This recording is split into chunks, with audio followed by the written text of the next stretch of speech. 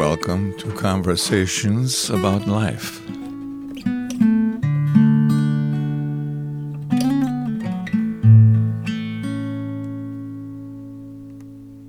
Well, thanks, Joel, for being a part of this conversation. Welcome to the podcast. Thanks. Jeff, my brother, told me about you. You guys are in the same F3 group, which is like a fitness group, right? Mm-hmm. That's right.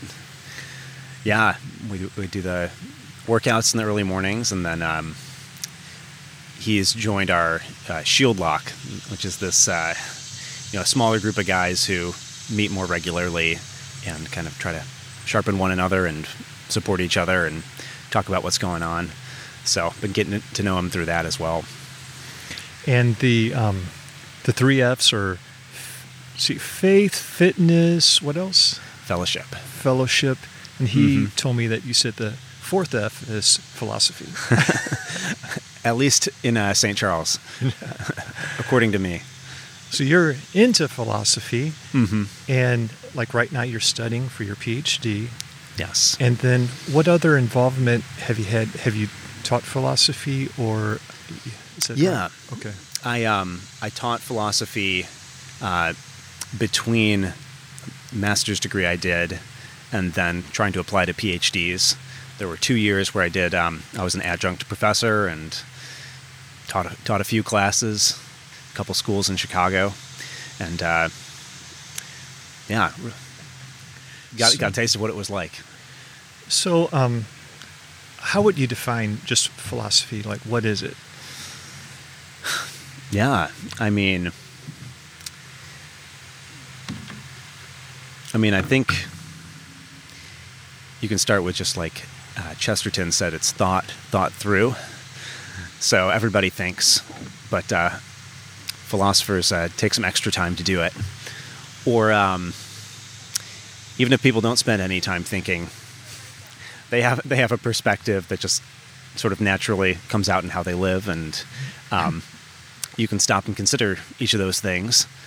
And so you could say that philosophy is sort of stepping back from how you normally do things or how you just normally naturally think and asking the further questions about it. And, you can say it's like the big questions of nature and the world and God and the soul and all of that as well.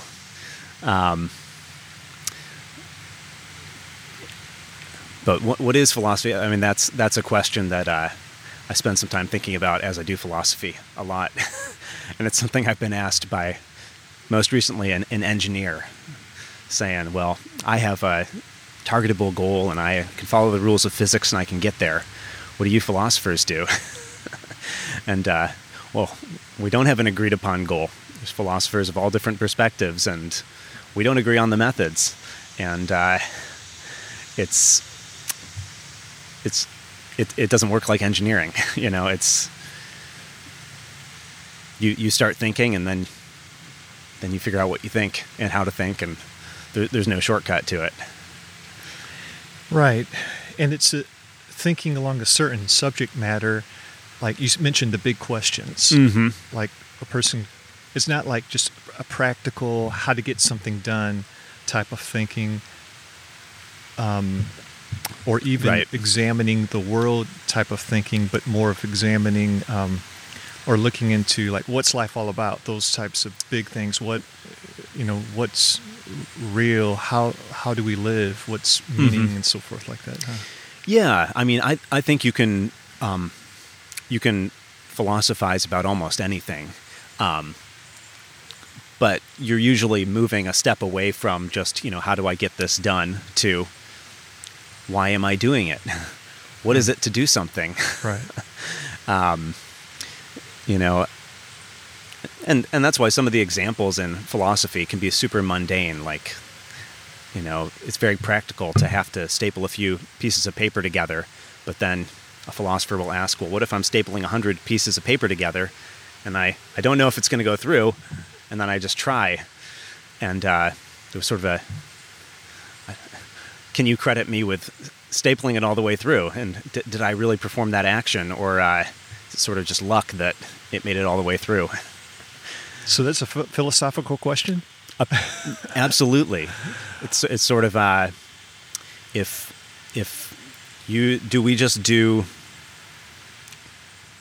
can we in the way we act, do we do things that go kind of all the way out to the world? Like, it sounds ridiculous, but can I pick up this water bottle? Or, as some philosophers have proposed, is all I can do move my arm? But if it's in the right place, the water bottle will rise, and that's just an effect.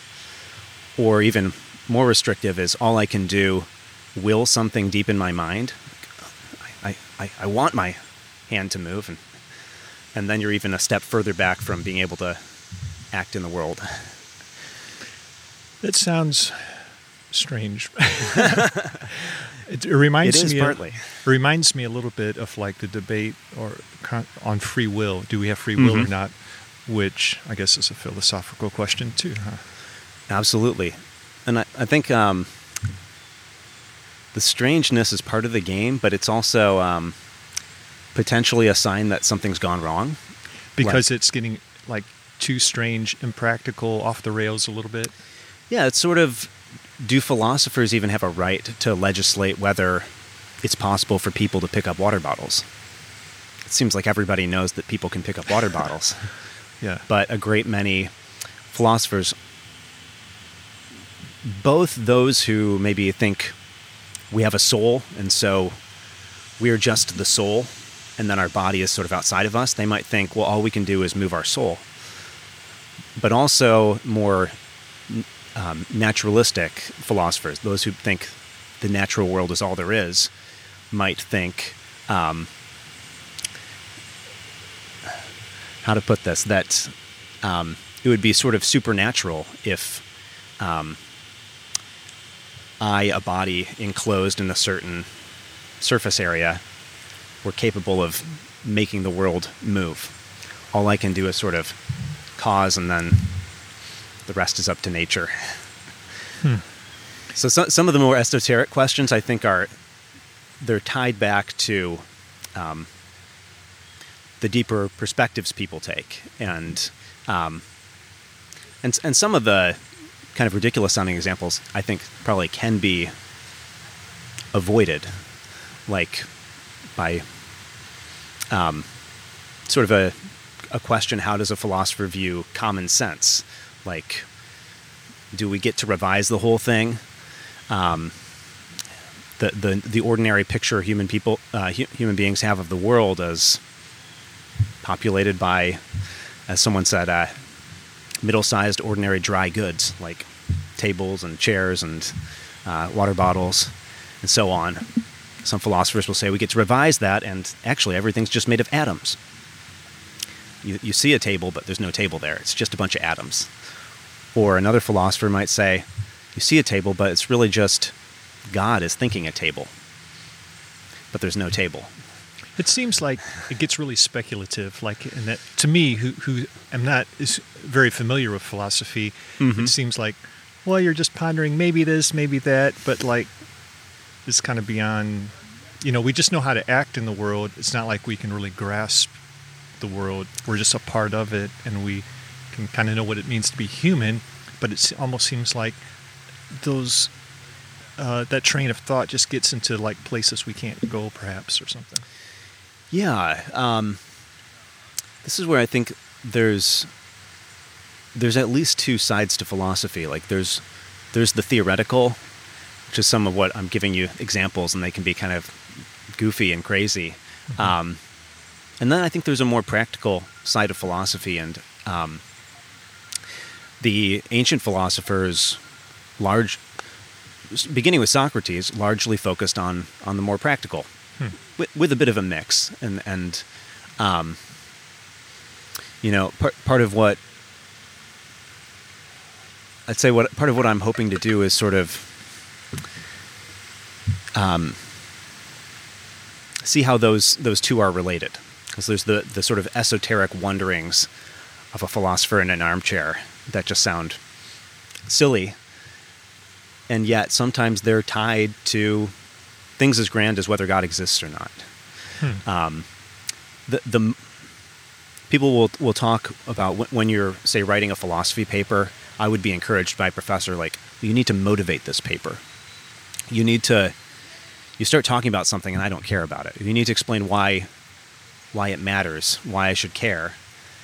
And often those motivations are very deep-seated, but they're, several logical steps away from what that person's talking about. So they're related. They're related. Yeah. I'm hoping that philosophy can be about the practical matters as well, and if not primarily, I think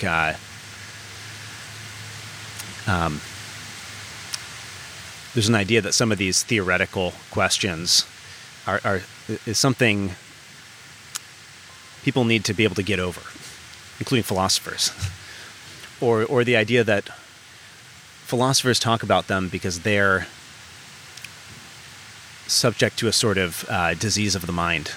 They just wonder about everything, including things that maybe don't need any wondering. Maybe they're just obvious. Yes, Mm-hmm. People can pick up water bottles, etc. But I'm attracted to that idea that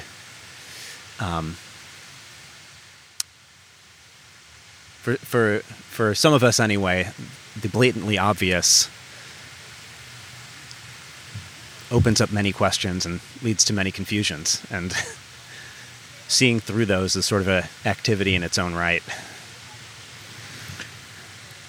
So as far as what attracts you to philosophy, is it just kind of like your personality, just the wondering about these things that other people might not even wonder about, they just take them for granted and stuff? Or is there more?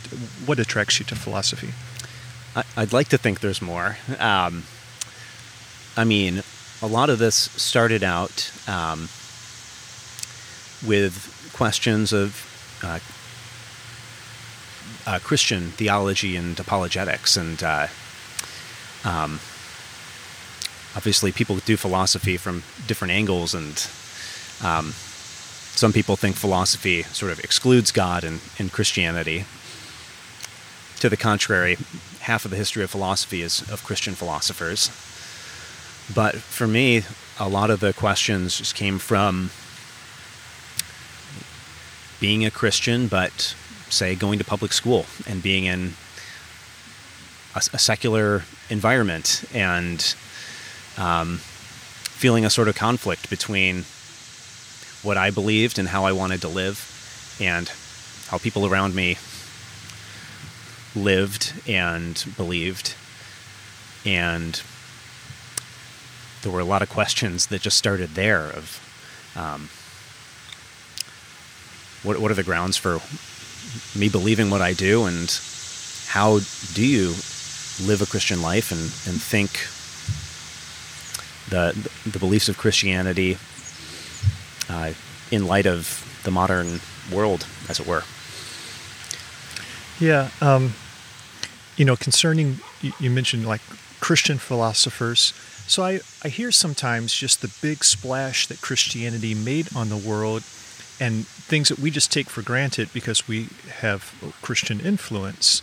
But I was kind of wanting to look into that. So I went back, and I'm not real familiar with philosophers, but I went back to read a little bit of Hellenistic philosophers. Like I read Cicero a little bit,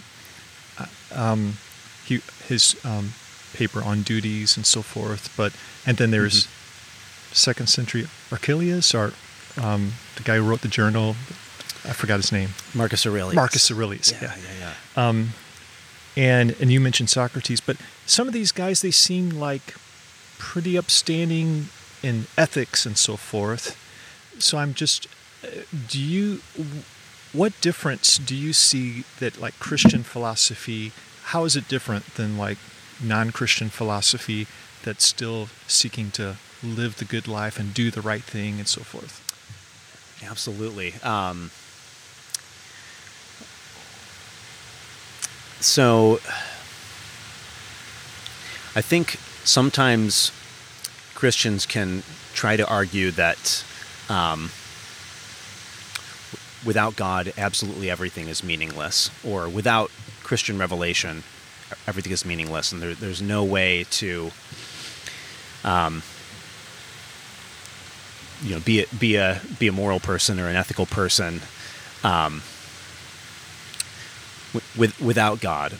People often make the caveats. I know my neighbor and he's a good atheist, and so on and so forth. As I see it, especially Socrates, Plato, and Aristotle, they were coming up with a view of the world as meaningful. This was like the point.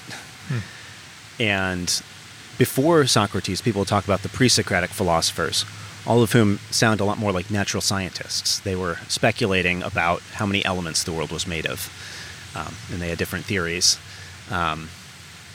Whereas Socrates, he even said in his defense as he was about to be killed, I don't study nature. I study the human world, the moral world. And Socrates' ultimate question was, essentially, how should human beings live their life, and what is the highest good? And his view was ultimately that it went beyond the material world, and that though he didn't have divine revelation to say it, that those who lived in accord with the divine power in the world would be rewarded in a next life. Secular philosophers these days try to hide those parts of Plato, or just don't assign them. But that was part of Socrates' view. I mean, Aristotle's view was that the world was charged with purpose, and it was not a meaningless atoms bumping into each other and so on. And so, in line with what ancient Christians thought, just as the Hebrew scriptures were preparation for the Jews to receive the gospel, they thought Greek philosophy was a preparation for the Greeks to receive the gospel. And I see that confirmed in the New Testament as Paul interacts in Athens with members of different philosophical groups, and he's conversant with the way they talk and think. So, as a result, I think Christian philosophy shouldn't be seen as sort of starting a new game, like it's totally different from other philosophy, but that it's continuous with that. And many of the questions philosophy asks, Christianity answers. Right. So this is like really random, but when it comes to with Socrates, how do you feel about Socrates as far as the state of his soul and so forth, when he's not only is he not a part of the Christian tradition, he's not even a part of the Jewish tradition. Absolutely. And yet it seems, that he had a sense of the divine, and he's trying to conform himself to it and so forth. Do you have any thoughts about that? Yeah. I mean, there's a couple of kind of established paths you can go. I mean, C.S. Lewis took the view that there were people from other faiths even, and people outside Christianity who were searching for that, and in whom God was working. It wasn't like they were doing it all by their own power or anything, but like at the end of the last battle, the Chronicles of Narnia, there's almost Muslim character that's, he thought he worshipped this god. He actually worshipped Aslan. Right. So I can kind of see that. The other view would just be very protective of, people are saved only through Christ. So without knowledge of Christ, how could we affirm that a pagan was saved? I mean, the early Christian theologians who were very conversant with Greek philosophy, many of them took more the C.S. Lewis view, that, like Justin Martyr was a church father who studied philosophy, Plato's works, and then became a Christian, and he couldn't help but think God must have been at work in these Greek philosophers. And through my time of studying them and reading them, I can't escape that sense. Socrates never wrote a thing. Plato wrote down his dialogues, and at the end of many of the dialogues, there's this sort of, you've been analyzing something, sometimes as silly as my water bottle example, like you've been nitpicking words, but at the end you come to sort of this moral and almost religious conclusion. Sometimes even the philosophy will stop and a myth will begin. And there's this sort of push towards there's something transcendent, and there's something that I can't answer. Because Socrates' main belief was, I don't know. He wasn't, I have it all together. He's like, I don't know. Unlike everybody else who doesn't know but thinks they know, I know that I don't. And I mean, I think that's partly a recognition of a lack of divine revelation. But that recognition is important. I mean, if anybody was saved outside of Judaism prior to Christianity, I would think it would be people who are asking and seeking the sort of things that Socrates, maybe Plato, maybe Aristotle, were thinking. But, It's not been revealed to me, so I actually don't know either. Right. And according to Romans 4, it's a matter of faith. It's a matter of faith. And it doesn't give I don't know if it really, it's kind of confusing. Well, what does the content of that faith have to be? Faith itself in God seems to be more of like the stance of one before God, of their heart, like humility and trust and things like that. But.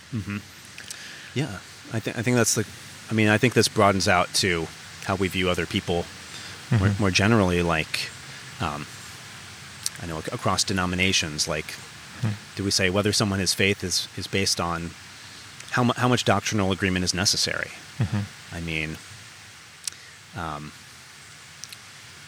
if people are saved by faith, it's ultimately by something they can make a lot of mistakes about. Be saved by Christ without being able to spell out the doctrine of the Trinity, for example, or knowing exactly how things worked.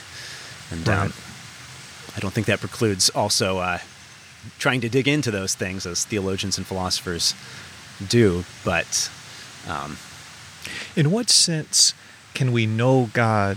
Like, I think, like knowing is we probably can't know God in like a scientific sense, as far as like examining Him in a test tube or something like that, or running experiments. But is there a sense in which we can know God and legitimately say we know Him, and from a philosopher's perspective, what is knowing, and can we say we know God, and if so, like what does it mean if we say we know God? Yeah, I mean, I believe that I know God. I take it that you know God. So I think the answer has to be yes. I think there are, for example, 1 Corinthians 13, like we see in a glass darkly, then we shall see face to face. There's a sense that, then we will know Him and we shall be fully known. I think 1 John or something. So there's an already and not yet. We've come to know God. For someone who's saved as a Christian, we believe Jesus is within us, and so we do know God. We're very close to Him, but a philosopher's often thinking about, can we have a sort of certainty that God exists and about every detail of the Christian faith? And I think there it's helpful to recognize that there are certain limitations on our knowledge, and that's the point.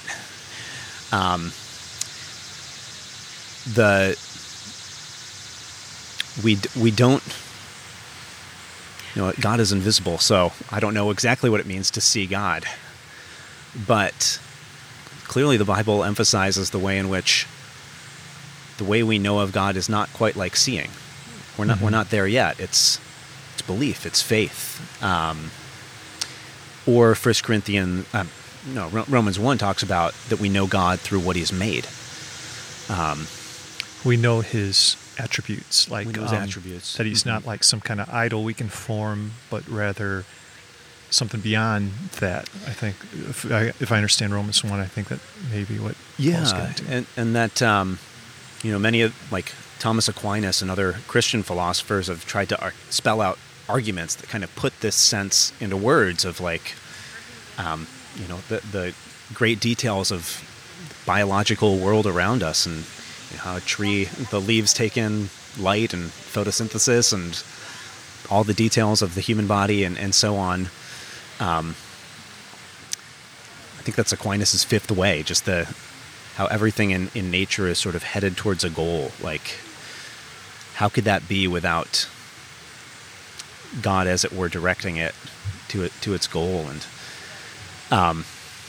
there are limits. These aren't arguments you can sort of knock down, convince every stranger that God exists, but I think they're important reflection on the world God has made. And so even there, like the idea of knowing God through what He's made, well, there would be a further way of knowing God, just a more direct way of just knowing Him. And I think that that's what God ultimately promises us, is seeing Him face to face, whatever that means.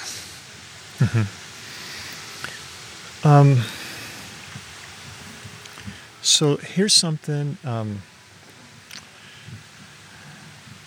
I guess, like I was kind of pondering this morning. So like eternal life is brought up quite a bit in the Gospel of John especially, but by the other New Testament writers. And sometimes its emphasis just kind of has seemed a little odd to me. Like, sure, that's great, eternal life, but it just seems like, I don't know, almost like kind of like just a prize, or something a little, not really the center of like what we're really after or something. But I was just thinking, like, maybe eternal life is perhaps more of a state of being rather than just merely a reference to time. So I sometimes, when I'm just out in nature, I get this feeling, because like I'm so quick, my lifespan's so quick, by just seeing nature as like not eternal, but like ages and ages, and I just kind of feel connected to nature, and it makes me feel like I'm just brought into this stream of ages, So I'm wondering if like the eternal life, if maybe as far as it being a state of being, like we are in Christ, in God, we're connected, and so we're connected to this eternal essence, and in that sense we enter into like some kind of thing that's just no longer temporal, and so it's not just merely, well, this life gets over and you just continue on, but it's more like even now we are joined with something that's not temporal. Our bodies are still temporal, but us, we're in with the eternal. Do you have any thoughts about that? Yeah.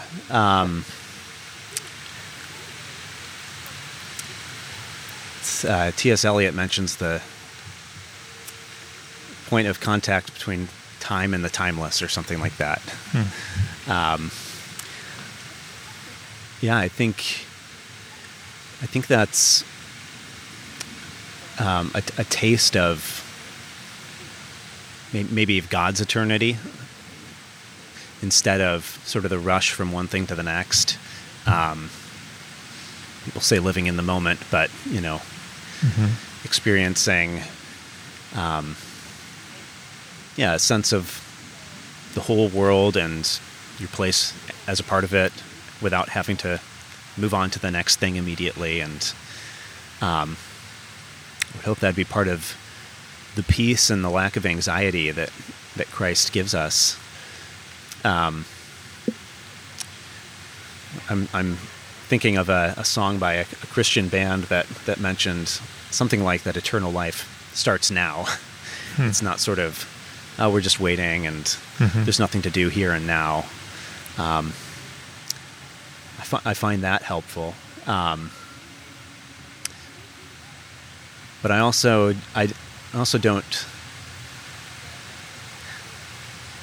don't fear like heaven being endless either. I like the end of, again, the last battle, the idea that Aslan is leading them ever deeper and further. So instead of you sort of reach that static end state and just boom, just stare at God and there's nothing else.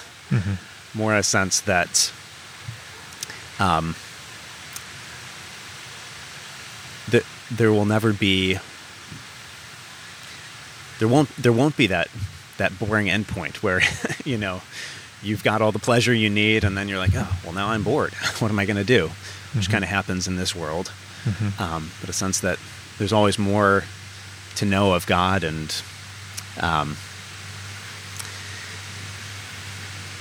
some philosophers and theologians have tried to do without the idea of eternal life. Like, it's just feeling eternity now. And I feel like that's giving up on the Christian hope. If there's not resurrection, then one of my favorite philosophers took this view. He was sort of headed towards Christianity, but never quite made it. His name was Roger Scruton. And he took the view that eternity was sort of a feeling we could experience now, but that after death there was nothing. And I just have to say, I hope he's wrong, because I hope he was close enough to sort of make it into the kingdom of God and experience resurrection. So, like we have, of course, this sense of wanting, it's not in, and I guess like a naturalist could just explain that with like, well, we have the senses to survive, and that's like a part of evolution and stuff like that. Or I guess the Christian would explain it as like, well, this is built in, and we're meant for it, or something along those lines. Yeah, I've thought about this a fair bit. I mean, bringing in another pop song, the Foo Fighters, there's some song where Dave Grohl, the lead singer, is screaming like, I never want to die. I never want to die. And something like visceral and rock and roll about it. But I feel like there's like a spiritual truth there that, whereas there's you could have a sense of, I'm just going to resign myself to this life is all there is. There's a sense that would just be tragic. The story of human life would be, we were sometimes happy, oftentimes miserable for a brief time, and then it just ended. And I read a book called The Tragic Sense of Life. Sort of semi-Catholic existentialist writer. And it was incredible because the whole book, he was basically arguing for eternal life from almost a secular angle. I think he'd been more of a philosopher and then was headed towards becoming a Catholic. And he just emphasized the idea that if this life is all there is, then our story is basically a tragic one. It's like that of the Greek tragedies or Shakespearean tragedies of we did our best, but through no fault of our own, it ended in just death. Yeah, I'm trying to think of the other side as you're describing that. Yeah. Because, like, what if that's how each individually experiences the end, but then the bigger natural world, the universe, continues to evolve and change, and we're just like one little piece of it, but that's the thing that just continues. But I think according to probably science, that's going to end too. Like, as far as our sphere of it, as in far a long as time, but as far as consciousness and unless there's life other places and stuff. But anyway, the other piece of it though is more this moral aspect. Like a lot of Socrates' arguments about morality and justice, as he calls it, have to do with the idea of living an upright, righteous life is inherently better and a happier life than the life of someone who lives wickedly. Examples of people who live wickedly are often to the extreme. He'll take like a tyrant. He's got absolute power, has a ton of money, and can do what he wants with women, and so on and so forth, just like can pursue every pleasure that he wants without suffering any consequences in this life. And he really puts the burden of proof on himself, because the idea that just living an upright life, even if you're in a mud hut, is just happier and more enjoyable than that is a hard sell to the average person. But he does try to make this argument. He tries to argue that anyone who lives that life of that tyrant, their own inner life has to be so turbulent and corrupt. They're like somebody who's suffering from tyranny within their soul. Their passions and desires are controlling them and pulling them every which way. And would that they could be free, because then they could just go out to a mud hut and be happy. But if they're just being supplied constantly and their flesh is just being, given whatever, it seems like that would be kind of like not chaotic, because it's like chaotic would be if it didn't satisfy. If it don't.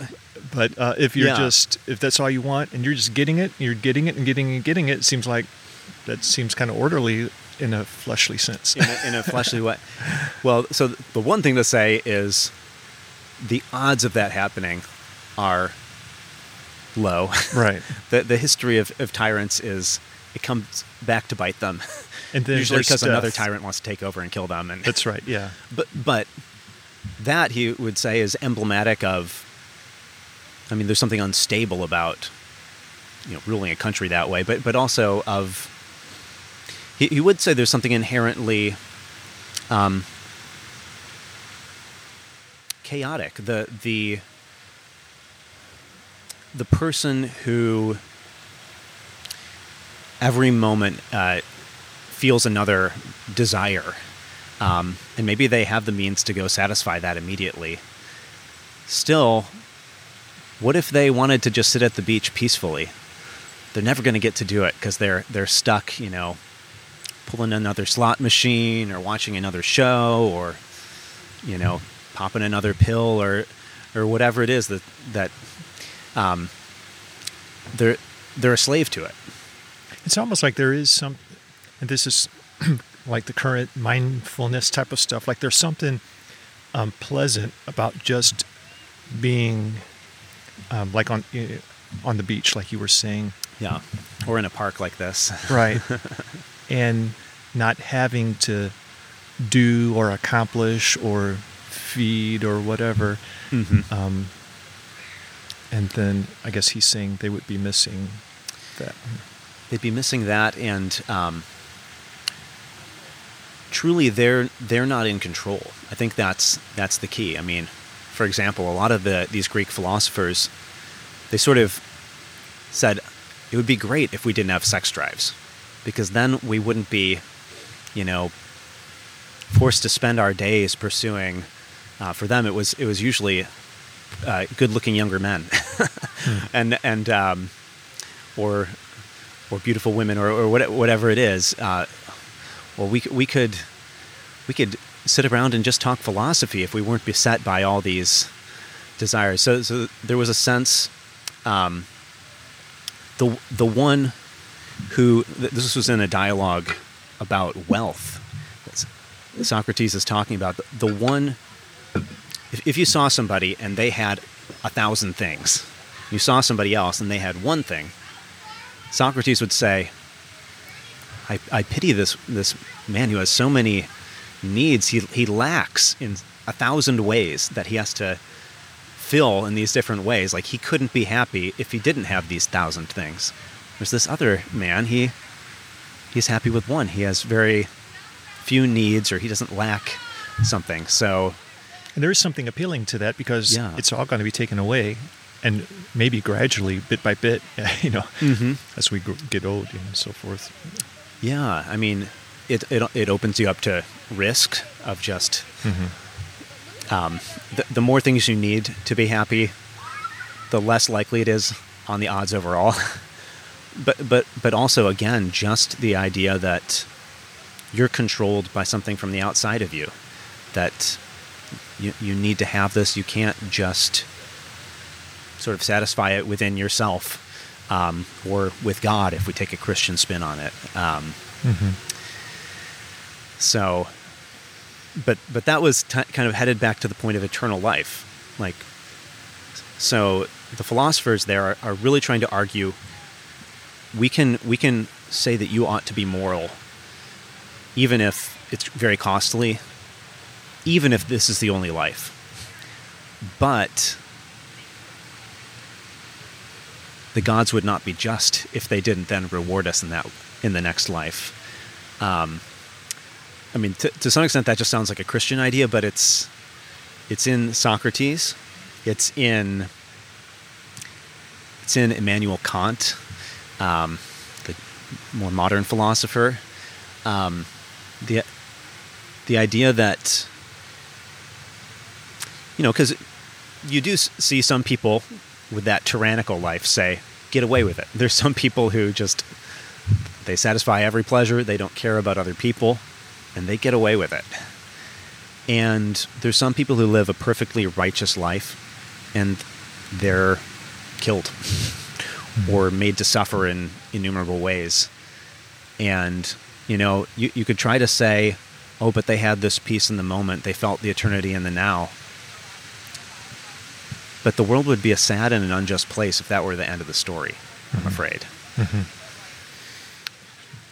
So, when you were getting into philosophy, like, you were looking for something, like, have you found that? What has philosophy provided for you? Has it provided for you what you were looking for, and so forth? Yeah. I think I'm on the way. It's provided some of it, and I feel like, especially on that more practical end, I think it provides something that I have to keep doing and keep kind of trying. And I feel like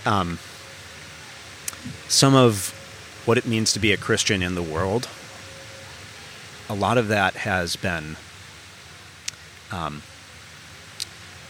satisfied. I feel like I have a sort of perspective that I feel like it is accurate to the way the world is, especially the idea that there is so much in common between someone who's a Christian and someone who is not. We live in the same world. We're created by the same God. We feel the pangs of conscience at the same things, apart from certain hardened consciences or whatever. We have a sense of the moral law of God. It comes out in different ways, but the idea that there's something common there, and that's kind of where we start. You don't have to just jump straight to get saved.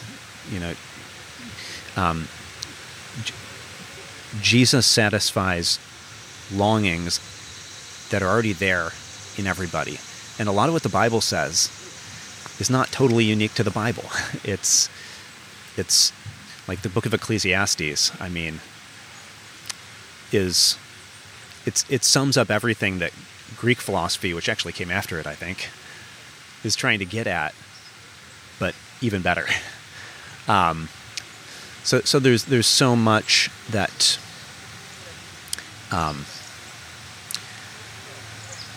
there's so much that a Christian, in talking to someone who's not a Christian, can appeal to and have in common, and those are pointers towards something more ultimate. You don't have to just jump straight to sort of the end of the story, as it were, though that's sort of the end goal. Mm-hmm. So I feel like that's something perspective I've really taken up and learned. But then I feel like this idea of philosophy, especially is what I just said, of sort of limiting the needs and limiting what you desire. Marcus Aurelius, famous as a Stoic, like the idea of being... This used to be part of the vision of a philosopher. A philosopher was an ethical ideal. It wasn't just somebody in an ivory tower thinking about those sort of language games. It was somebody who had the character that they didn't need outside things. They could weather the storm. And I feel like that's something that I am really starting to try to learn. But it's not something you can... You can learn what Kant or Wittgenstein or Socrates says in a few years of graduate school, but how to weather the storms of life without being subject to fear and anger and so on. That's kind of there's no shortcut there. And that's kind of what the Stoic philosophers were after, right? Yes, absolutely. Yeah. Which you have to practice. I mean, it's philosophy. I mean, I can say I have a philosophical view like dualism or something. There's a soul and there's a body. I don't have to do anything for that to be my view. But if I say I think that nothing in this life ought to make me sad in principle, mm-hmm. or angry in principle, well, as soon as somebody cuts you off, or somebody insults you, your view changes. Wait a second, this thing is so bad, I must, yell back at them, mm-hmm. or something, to maintain the view that no suffering in this life is worth becoming angry over. Requires discipline. It's not something you just, I believe that. No, you have to learn to live it out, mm-hmm. and I have a long way to go there. How would you, and you kind of touched on it here and there as you were talking, but how would you put it in a nutshell as far as your soul's desire? Like, what do you really desire? For me, or for like what I think is kind of the ultimate for everybody here? You, from your own experience, I think.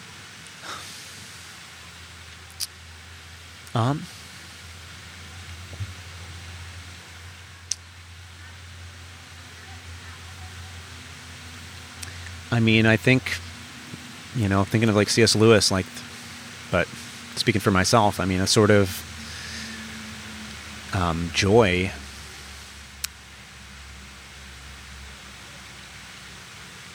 that's related back to how you were talking about kind of being in nature, but kind of feeling like you're in your proper place. Like, I think of maybe something I felt when I kind of had a sense of conversion to Christianity, a sense of I'm right with God now. Like not necessarily the joy of like, oh, I'm having a great time on the beach. I personally don't enjoy a lot of the standard just ways of sitting around and enjoying yourself. Mm-hmm. Philosophy, I often feel closer to that, partly because I'm thinking about higher things. Sometimes it's how do you get a stapler through 100 pieces of paper, but ideally it's your mind occupied with higher thoughts and how to honor and serve God ultimately. I guess the point being that everybody's pursuing happiness and joy in some way, but even something as simple as that nagging conscience sense of, yeah, I'm having a good time right now, but what have I done to get here? And,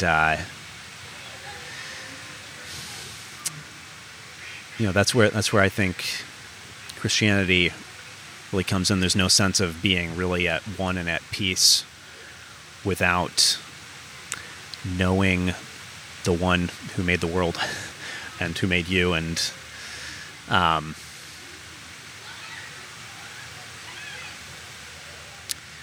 think that takes something to prove.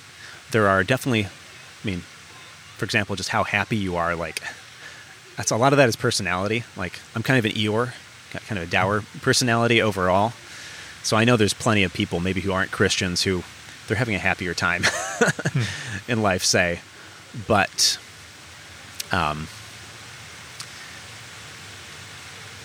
that sense of joy, ideally, again, that should be something that doesn't depend on circumstances.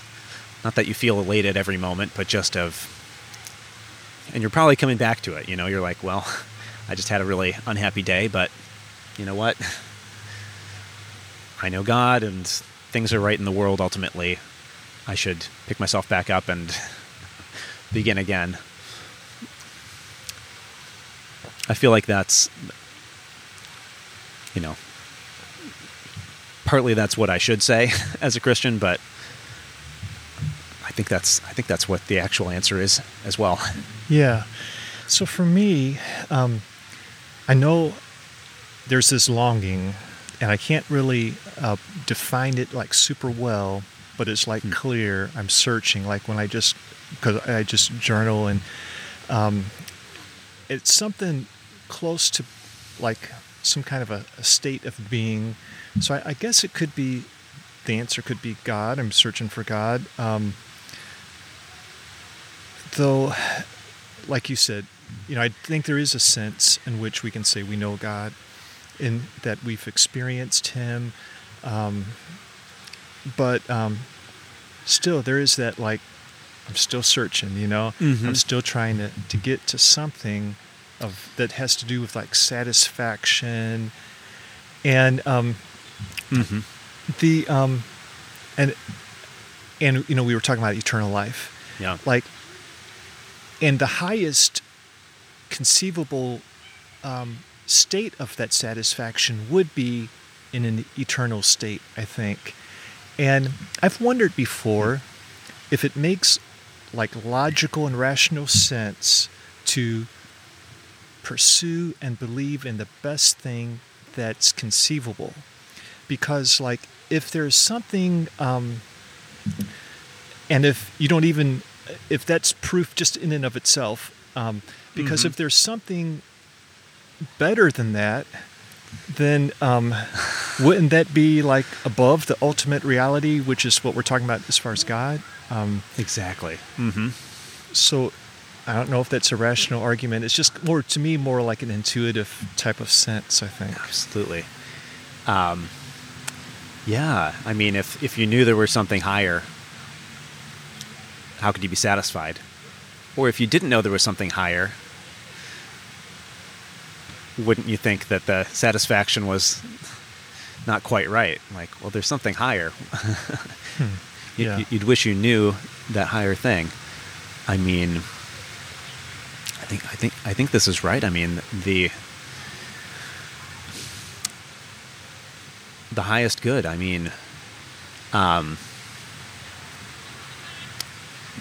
This is where, like, I don't see how this world can be the highest good. It can be,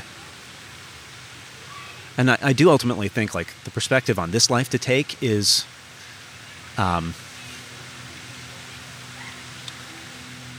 it's not in our control, but to shoot for a nice, enjoyable, average life.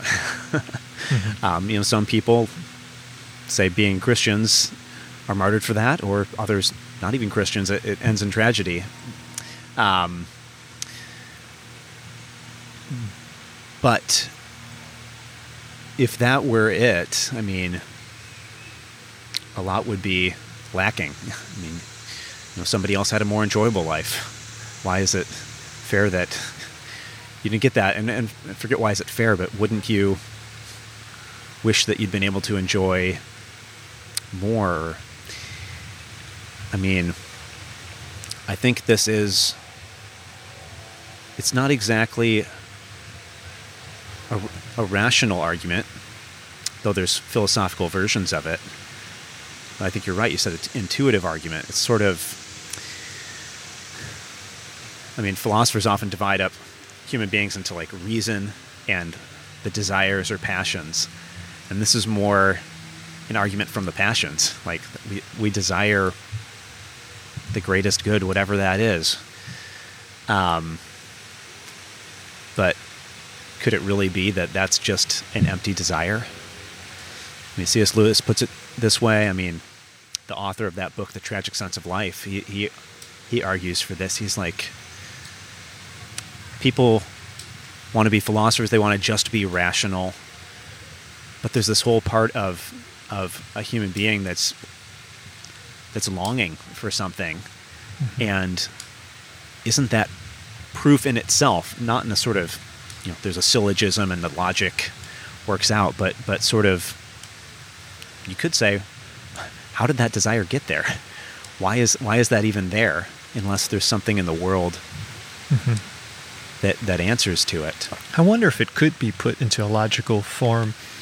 Mm-hmm. 'Cause like, let's say,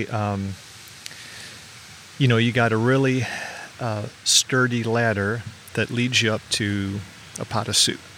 But then you got this really rickety, shaky ladder that may not hold you, but it leads up to like the desire of your soul, a pot of gold or whatever, the desire of your soul. And is it rational? I mean, to risk that shaky ladder? I mean, yeah. So, yeah. I mean, I feel like people would try to answer it with game theory or something like, well, what are the odds? And but yeah, that sense of just sort of settling, which arguably, this is what most people are doing. Like, I'll try to be a Super Bowl winning NFL quarterback, or I'll try to be a really wealthy businessman, or I'll try to give my kids the perfect life, and so on. People are shooting for something like, and this is like the highest thing for them. Mm-hmm. Right. Even though they know like this could not turn out, and plenty of people have done this before and not been happy anyway. Yeah. In movies, you always want the guy to go for it. You don't want him to settle. That would be a really boring story. You want him to, absolutely. If there's a sliver of a chance, you just want him to go for it. So yeah, it's more like the superhero mentality, or just beating the odds. Yeah. Compared to it, no one would make a movie that's just about the normal suburban dad just being normal and suburban and cutting his grass perfectly. And so I think there's reasons to have confidence and to think, the odds, rationality conforms to like the Christian worldview. But it seems like this might be an argument beside that. Like, well, what if it didn't? Maybe if there is just a sliver of it's a possibility, isn't it? Perhaps it's worth going for. Yeah. I kind of want to ask that of atheists sometimes. Like, well, you don't believe it, but isn't it good? Don't you wish it were true? I don't know how they would respond, but that'd be interesting. Yeah, I mean, Pascal's wager, right? It's Pascal was one of the philosophers who focused on, he said, the reasons of the heart that reason doesn't know. And this is the sort of thing he was talking about. It was just like, I can't really argue you into this, though he did have a big book, his thoughts that kind of gave you his thoughts on why Christianity was the way. But ultimately, isn't this a better bet? If it turns out right, then there's a great reward. If it turns out wrong, it's nothingness and there's no real cost. Though, but it is tragic, as I've argued. Yeah. But whereas the flip side, the downsides are much more negative. Mm-hmm. And Could be missing out. you could be missing out at the very least. Yeah. It's kind of really just puts life in a crux, or I don't know if that's the right word. Like, there's a lot riding on this, like there's like eternal, weighty things going on, and I don't know, it just gives you that sense of it. Yeah. Sometimes, but I just had a thought about one of the philosophers. Well, this is actually a theologian who argued that eternity is just something we experience in this life, and there is no afterlife. Karl Barth argued this. Oh, okay. And what's interesting is a man who was preparing to become an Anglican bishop or a priest showed this to the philosopher Ludwig Wittgenstein, back in the early 1900s. Wittgenstein was not a believer, but he had this great spiritual sense of the weight of the moral law and of the possibility of a God. And he read this theologian. So, Karl Barth was a Christian. He believed in Jesus' resurrection, but for some reason he didn't believe in our resurrection. And Wittgenstein read this, and what his thought was, or the other piece of Karl Barth is that everyone will be saved, whatever salvation means, whether it's an afterlife or not. And Wittgenstein looked at this and he said, well, that would take away the whole moral seriousness of life. If everybody just got forgiven and we just kind of went on and there were no consequences. And it's just interesting coming from someone who couldn't embrace Christianity. He was like, if you guys give up on there's real consequences to how we live this life in a moral sense and a religious sense, then what's the point? Because he almost sympathized less with, there is a God out there who's supernatural, and more with this life is of utmost ethical importance, and we can't ignore that. And I think that's really important to hold on to, and that's part of what being a Christian, but also being a philosopher, should ultimately be, is trying to live consciously and ethically before other people and before God. Morality does seem like just so real, even though we don't examine it with our senses, it seems just as real as this table or anything else. And it's obvious in the world, when you think about it, everybody wants to be right. They want to justify themselves and so forth. And it just kind of goes to show, it seems to me, that there's this moral sense that everyone carries with them. There's this very real thing of right and wrong.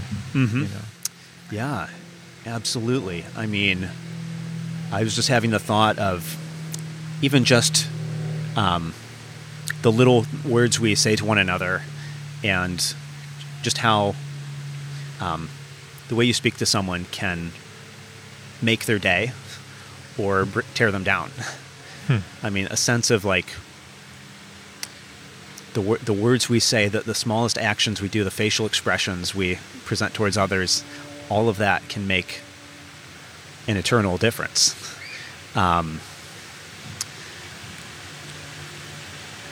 And that can't be accounted for in purely materialistic terms. Right. C.S. Lewis put it there's natural laws governing things. If you drop something, it falls. Oops. But we have the sense of this moral law of, you shouldn't insult someone or something as simple as that. But people do. So this is a law in a different sense. This is not what people do, but what people should do. So that means the world isn't just a place where things happen and people do things. It's also a place where there are things that people should do. Right. Is that like floating free of reality, or how does this? But it seems very real. Right. Yeah. So Christian apologetics is one of the things that led you into philosophy. Mm-hmm. Has philosophy been helpful? But even more so, is it helpful in like evangelism or bringing other people into the Christian faith? Is it practical for that? I think it is.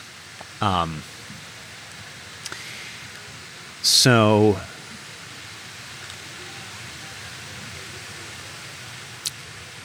now, I'd say I felt a lot of guilt earlier in life from the sense that I have a duty to evangelize.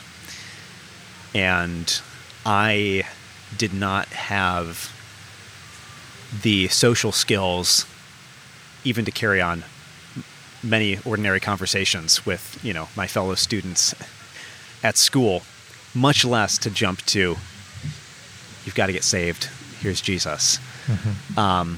And so I spent a lot of years just feeling a sense of guilt about that. Part of what philosophy has done for me, and I've hinted at this, is have a sense of what like Francis Schaeffer called pre-evangelism. There's something before that. Now, it can be as simple as like have social skills and learn how to talk to people. Mm-hmm. Somebody's a lot more able to hear what you're saying if you're saying it. And if, mm-hmm. But also of, one question is like, why would somebody want to be a Christian? Like one of the major problems Christianity offers to solve is guilt. A lot of people don't feel or are suppressing any feeling of guilt. Mm-hmm. And a lot of our culture is aimed at ridding you of any guilt. Mm-hmm. If you wanted to trace this to some intellectual forefather, it would probably be someone like Freud, of just, the guilt is just your superego, your parents' organized religion forced this on you. Just to become psychologically healthy is just to get rid of that sense of guilt. Which, there's a lot of false guilt that people do have to overcome from any upbringing. Mm-hmm. But people need to be persuaded of guilt. So they need to be persuaded, for example, of the reality of something like morality, that there really are standards that are of our behavior that are bearing down upon us and holding us. How? Well, it's hard to understand, but you have to have a sense that the way I'm living is not right. And I mean, there are like tactics. I remember seeing there's like Ray Comfort. He'd have a tactic of like talking you through the 10 Commandments, and then he's going to present you with the gospel because you fell short on a few. But just a feeling of like that might take a little bit of extra time too, to have a sense like there really is. Sometimes that takes like a catastrophe in somebody's life to say, the way I was living did not work. And it also seems like it was wrong. Mm-hmm. And then they have a sense of there seems to be this sort of moral standard in the world. I can't see it, but I feel it. Wait, Christianity solves guilt? I could actually use some of that. So I feel like philosophies, that would be one example of a way of like, there's something prior to just Christianity offering the solution. Getting people to see the problem is its own difficulty. Mm-hmm. And I feel like even just, say, the conflict between a naturalistic worldview, or the world is just made of matter and that's it, versus, we have a soul and there's a moral realm and God exists. I mean, that conflict has this sort of moral significance. I mean, if you can really think like the world is just meaningless matter in motion, you have an official story to say like, all this morality stuff, I don't need to worry about this. So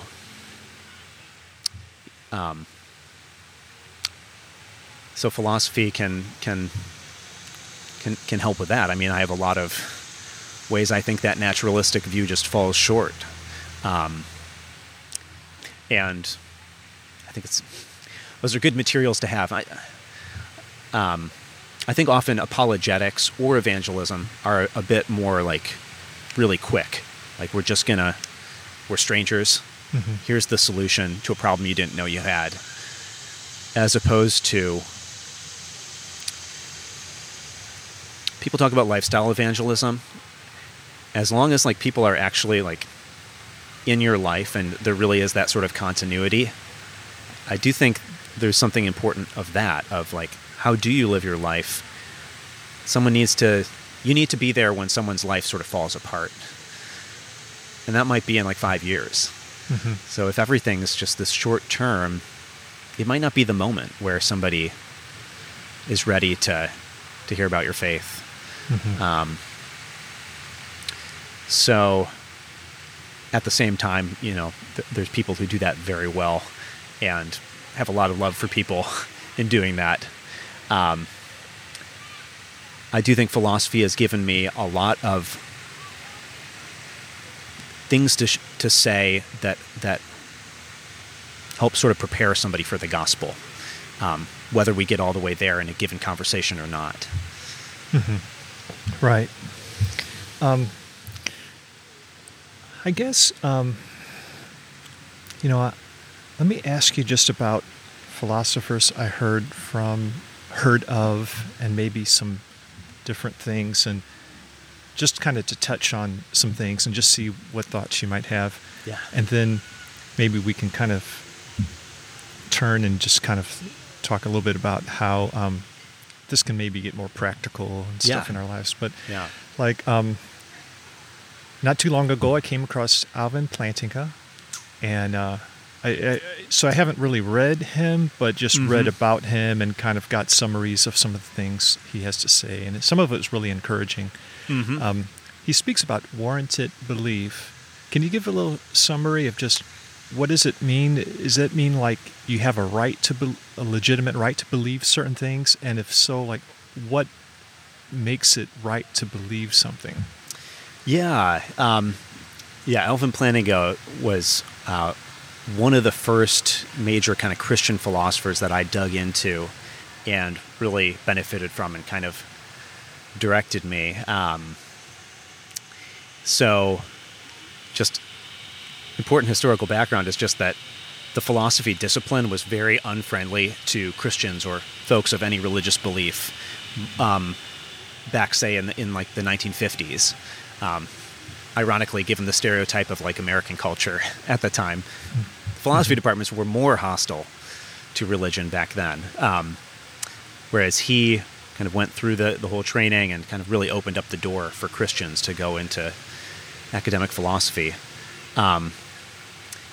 And the argument he's making there about whether Christian belief is warranted, he's partly trying to defend like why he should be a full member of the Philosophical Academy, but also answering the question that everybody has of what grounds do I have to really believe this stuff? Does God really exist? Did a man really rise from the dead? And so on. And he importantly is trying to say that there can be justified or warranted Christian belief. You have a right to believe it, good reason to believe it, even without some of the sort of apologetics of I have a clear argument. His specific argument is if Christianity is true, then God's Holy Spirit works within our minds as part of revealing these things to us. And the average, say, Christian grandmother might not fare well in a debate with Richard Dawkins, but their Christian belief is warranted if Christianity is true. Because I think there were a lot of philosophers trying to say, like, whether Christianity is true or not, you've got no grounds for believing it. There's sort of a distinction between, is it true, and are you sort of crazy or irrational to believe it?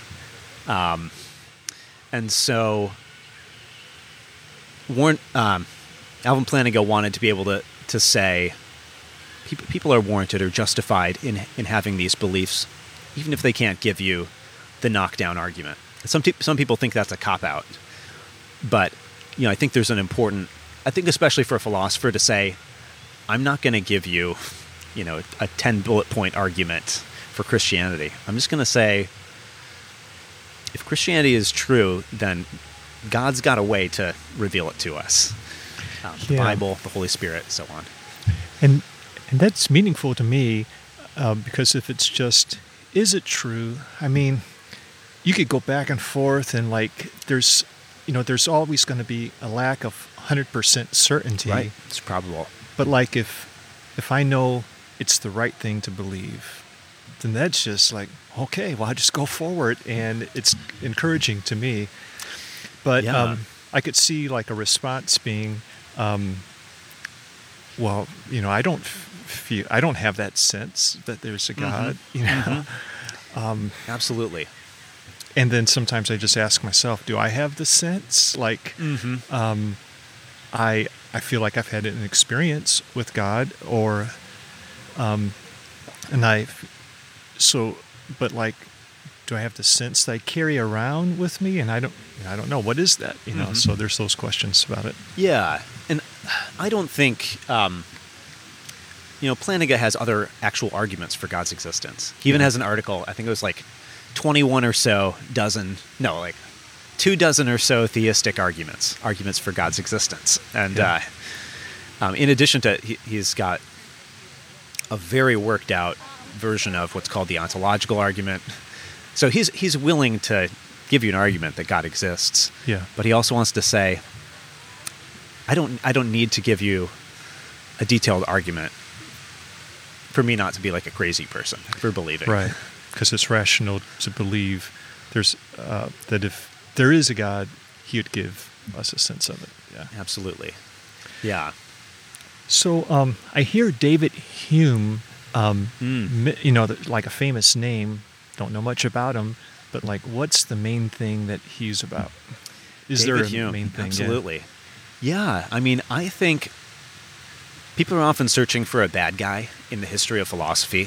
Where did it all go wrong? Mm-hmm. I am surprised more people don't just admit that it's Hume. People go back to Hobbes, but certainly if you're concerned about, say, a materialistic worldview versus one where there's more to the world than just the material, and there's design and purpose in nature, Hume was... Oh, something on me. Thanks. He was trying to argue for as atheistic a worldview as he could do prior to basically Charles Darwin. So this comes out in a couple of ways. He spelled out various arguments against the existence of God. He's sort of putting the traditional arguments for God's existence to the test. Though even there, he doesn't come right out and say it. He writes in a dialogue form, so he's got these 4 different characters, and you can sort of guess which one is Hume's own view. But even there, he admits, I can't really explain where living beings came from and where the world came from. Many philosophers think that Darwin supplied that answer, and now you can be an intellectually fulfilled atheist. But Hume was sort of pointing in that direction. He also, an important piece of this was the idea that the human mind projects all values onto nature. None of it's really there. There's this sharp divide between the realm of fact that science can study and the realm of value that's a subjective projection. Human beings are just, say, the water is blue. not quite accurate, but, that's not even a good example. The grass is short. That's just stuff like that. That's a scientific fact. Maybe I'd have to measure the length. To an ant, it's not short, so there's even the subjectivity in there. The grass is of such and such a length. There's a fact. Okay. But the grass looks mighty fine. I see. That's subjective not projection. Subjective, okay. But this goes on and on, like the action you took broke that person's arm. The action you took was cruel. Those, the first one is in the realm of fact. It can be, you don't have to be a scientist to know it, but you could give a sort of scientific account of that, and you probably need to in order to fix the arm and put it back together. But, what you did was cruel. How do you... does cruelty exist apart from the sort of human idea of cruelty? But this has developed into a widespread...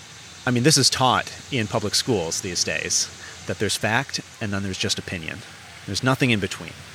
So you're shown a headline and you have to distinguish what's fact and what's opinion. This is what, students come into undergraduate institutions. They just have this view. And many philosophy professors are like, we've got to break you up this view that if it's not science, it's subjective. Many other philosophers want to put forward this view. So Hume is major for creating that sort of divide, which I think really sticks with us. There's the sense of, you see this just in our public discourse. If you can't give a scientific study for it, this is just your opinion. There's no sense of shared morality, or if there is, there's a sense that it's just kind of based on consensus. It's not really there. It's not really, there's no moral truth. So, yeah. So the people we've been talking about are all Western philosophers. Mm-hmm. Is there anything of Eastern philosophy that's significant and that's important to be aware of and so forth?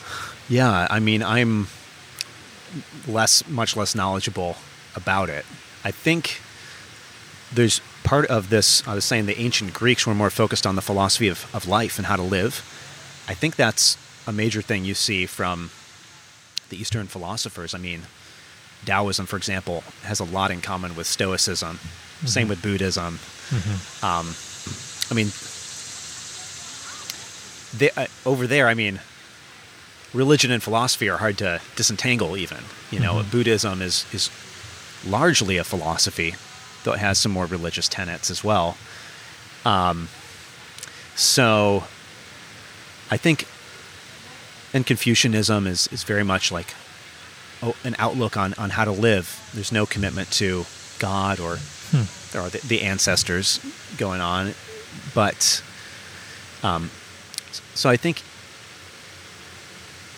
you can learn from that the priority of this more philosophy of life, this more practical dimension of philosophy. Whole civilizations, they can do without, what philosophers call metaphysics and a detailed working out of how exactly is the world made up. Usually a sort of myth has been enough for people of this god had a fight with that god and out popped the world. Okay, but what's our philosophy of how should we live? So I think that would probably be one thing, but that's actually one of my motivations to go study more Eastern philosophy, is the sense that if you want to sort of redirect over to the more practical side of philosophy, a lot of that's already been articulated in those Eastern traditions. Philosophy as wisdom. Right. Like, some of what we started out the conversation with was more philosophy as inane curiosity, Right. as opposed to, can you take a quotation of a philosopher and be like, that's really wise. I have to think about that. How am I going to put that into practice? Mm-hmm. And I think that's much more common and frequent with an Eastern philosopher. Right. Okay, so as far as going forward, and like growing as a person, getting closer to whatever we are wanting and to experience and stuff. What are your thoughts about that? Do you have any rituals or routines that help, or what does cause you to grow, and just anything along those lines? Yeah, I feel like I'm lacking in some of those. I'm actually speaking to a friend later this week who has moved into the Eastern Orthodox Church, partly to embody all the rituals and the disciplines. For me, it's been different at different points, like just a ritual of kind of reading scripture and prayer. But we started out mentioning this workout group that I'm a part of, Mm-hmm. and that has been a major source of kind of ritual for me. I'm not sure people see it that way, but again, it's called Fitness, Fellowship, and Faith, F3. And the faith is understood in this broader sense, not to be exclusively Christianity or any other faith, but seeking something higher than yourself. And people within that, many are Christians, others are of other beliefs. But there's also a religious aspect of just ritual. So, like, the way this works is, you probably heard some of the details of this, but your workout starts at 5:30 in the morning, which a lot of people just stop there, and it's like, I'm done hearing about that. Mm-hmm. And sometimes earlier, we'll go on a ruck beforehand with weighted backpack, walk around for 30 minutes. So sometimes I got to wake up at 4:45 to get there at 5. Mm-hmm. Or today was even earlier, so I won't even talk about that. But in this case, it's almost like a rite of physical exertion. You carry your cement block. That's your one weight because the whole thing is free. And so you're starting off the day with something very difficult and probably the most physically challenging thing you'll do that day. Mm-hmm. And you had to wake up early. You had to lose some sleep. I led the workout this morning, and I closed with the verse, let a man take up his cross and deny himself daily. And I just think it's also behooves me to meditate on verses like that every day, but also putting it into practice of doing something that's just difficult and not just living a comfortable life, but purposefully undertaking something. Of course, suffering is different when you choose it. If somebody forces you to, say, bear crawl 100 feet, mm-hmm. aka crawl on all fours, you'd probably be pretty upset. But if somebody sort of gets you to come out willingly and tells you to do it, there's something different about, and then you can view life that way. You can say, I'm gonna, my kids might wake me up 4 times tonight. I might not get a good night of sleep. But what if I take that as sort of something voluntary, like, I'm going to be a good father over the course of tonight, which is a struggle, but then that's something voluntarily undertaken. This is very much like the Stoics, like, I can't control how much my kids wake up in the middle of the night, but I can control how I respond to it and how I handle them and speak to them and help them back to sleep and so on, and how I feel and act. So, and also that group, part of it is fellowship and just seeing friends every day first thing in the morning. Yeah. People often don't get that in the first sales pitch for this group. It's like, you will see your friends every day. Well, every day that you go. Mm-hmm. Three or, a few days a week, at least. And I feel like that's an important ritual for me. I mentioned being kind of an Eeyore, bit of a more dour personality, but just, I feel myself sort of just open up when I have to be around people and talk to them. That helps me when I then, return back home and with my kids and my wife, and I don't want to just be a grump, though it's sometimes a temptation. But I've had other people speak to me and pour into me, and hopefully I'm encouraged and I'm ready to spread some of that positivity. So that's been an important source of kind of ritual and discipline for me, and also partly goes back to thinking about how does my Christian faith relate to other people who might not be Christian, like this group, at least out in St. Charles, Missouri, a solid half of us are Christians probably, but a good number aren't, but we're doing something all together. We're all seeking to improve ourselves. There's a lot of crossover with kind of the self-help, self-improvement sort of world. And I feel like that sense that, man, I can really grow not just from other Christians, but just from somebody who's willing to make sacrifices and get up in the morning. And so,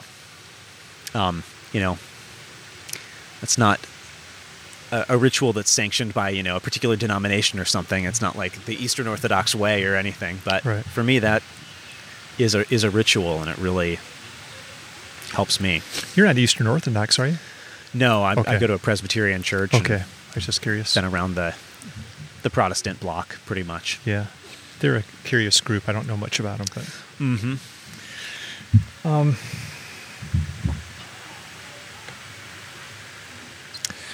Well, I guess we could wrap up. Is there anything else that you'd like to bring up before we just kind of wrap up this conversation? Yeah, I mean, I feel like I'd want to push just a little bit more on like the practical side of philosophy. Like, I do feel like we've touched on it with like morality and the seriousness of life, but it's something. Again, I started out with the kind of goofy examples in philosophy, and there's whole people who get titled philosopher, or like professor of philosophy, who primarily just do that all day. And I feel like it gives people the wrong impression about philosophy, because the original vision of philosophy was an ethical ideal. It was usually combined with living in poverty, and if you wanted to discuss philosophy all day, you would have to be in poverty because you weren't going to be making much money. Mm-hmm. And so that brought with it a sort of ethical side of, well, I've got to not need as much, and I've got to live a more difficult life. And but there's also always been this view in that realm of philosophy of, there's sort of the philosophers, and then there's the masses of humanity. Mm-hmm. And most people just live according to their local custom, and they don't question it. And whereas the philosopher is somebody whose way of going about things is more considered. They thought about it. And there's ways that can go wrong. There's ways that you might just cause yourself more pain by thinking so hard. Mm-hmm. But generally, the idea that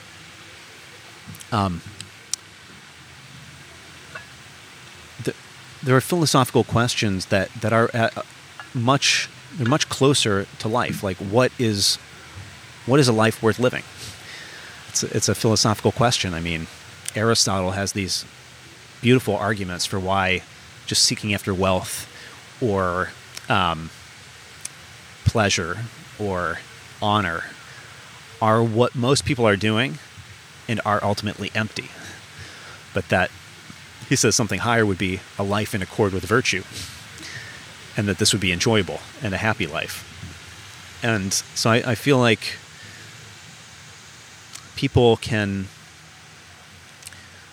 The question is sort of where to find philosophy being articulated in this way. And, there's some resources like The School of Life is this YouTube channel run by somebody who, he either dropped out or just said no thanks to a Harvard PhD in philosophy, and he instead founded this thing, The School of Life, that would present philosophy to more a non-academic audience and be about the practical questions of life. And I feel like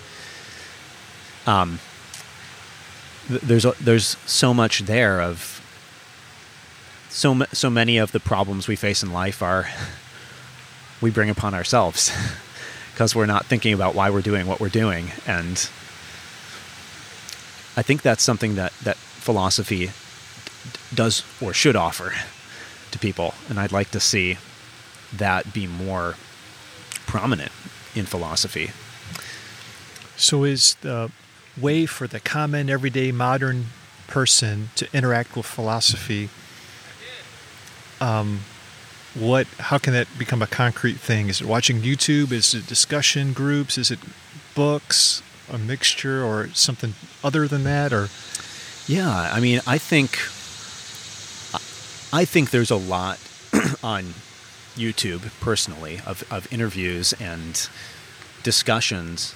You've got to find the right corner of YouTube, but I think it borders on the self-help sort of world. Mm-hmm. Even for example, Stoicism has become very popular. Like there's a channel, The Daily Stoic, and it's a bit more of like how to succeed in business. Although it's got more of a kind of business orientation, a self-help orientation, but I think there's a lot there. I do think there are philosophy books that are written for an audience that's not just academic philosophers.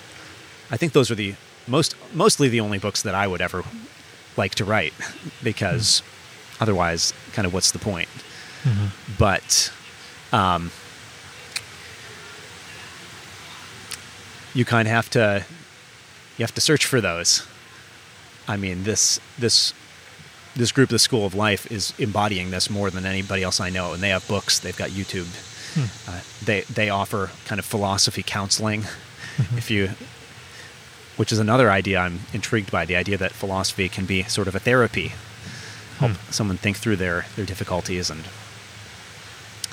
so I think that's where to start. But I mean, ultimately, you also want to be talking to people. And so where to find people who want to talk about those things, I mean, that can be hard if you don't already know these people. I mean, I found these people partly through educational institutions where people converge who want to talk about these things. But they're out there. Just not always. We don't always already know each other. We've got to search each other out or find a meetup group or something like that. And right. I think that can do a lot for people.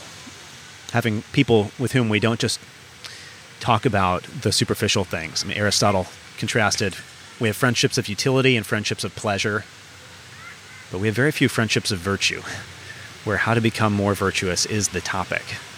And I feel like that's about the same as the sort of philosophical friendships that I think people would really benefit to have.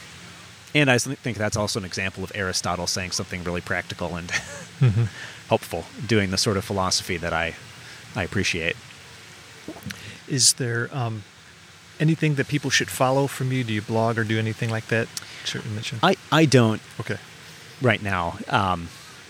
And I'm sort of waiting to see. I'm just focusing on my studies and starting a dissertation. And my wife has wisely encouraged me to hold off on kind of creating any platform until the ideas are sort of formed. And but yeah. Well, thanks, Joel. I enjoyed it. You, Will. It was good to meet you, and I really good to meet appreciate you. the conversation. Yeah. Thank you.